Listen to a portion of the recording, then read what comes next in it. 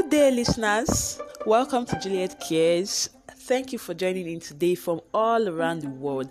I am so grateful and excited to have you join me today. If you are tuning in for the first time, please scroll down and listen to my previous episode. And if you're a regular, I say a big thank you for always being there, okay? So today on the show, my topic is, why are you unhappy? It's a great topic, right? Yeah, I know. So you see, a lot of things has been happening, especially during this pandemic, isn't it? But then, if you know you've not contracted coronavirus, then you should wear your happy face, okay? Yeah, I mean, every day we go out, we talk to people, we touch surfaces, sometimes we even shake hands.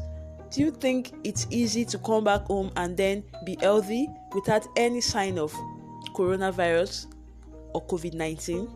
I think it's something that we should be happy about, and that's just one. There are countless of many others. We should have a checklist. You wake up in the morning, checked, I'm happy. You have 2 hands, 2 legs, good, you should be happy. Your eyes are not itching, you don't have any pain wherever, you are standard, as in you are very fit like a fiddle, you should be happy. Okay, so happiness is something that we should count, as in we shouldn't count our losses.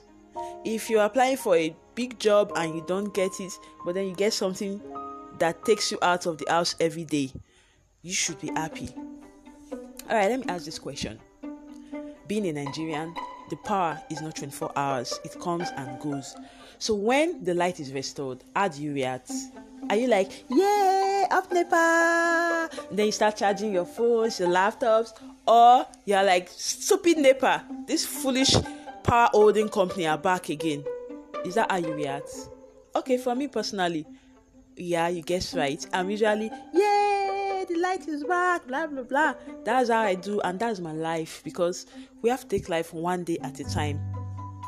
There's no way that we can say we've planned our life like from the onset and it has worked out that way.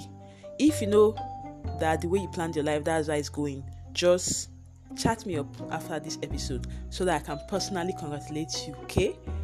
Things don't work out that way, but then however way it works out, we have to take it like that and find a reason to celebrate, find a reason to be joyous, okay? Recently I was lying down on my bed and it was like planning to rain, and a neighbor was bargaining with somebody else that takes out the trash. After their bargaining, it started raining heavily. Then I was just wondering, I was like, where will this poor man hide from the rain?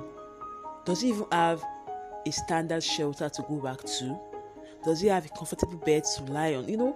Thoughts started coming through my head, and I started to wonder that, God, I have so many reasons to be grateful. I have a bed to sleep, for crying out loud, which some people don't even have. And it's the same for you and for every other person. Let's count our blessings, okay? Let's name them one by one, and we will see the wonderful life we are living, okay? It's good to be back, and I just hope I've spoken to somebody today. My name is Juliet. This is Juliet Cares, and I hope you tune in next time. For now, it's bye.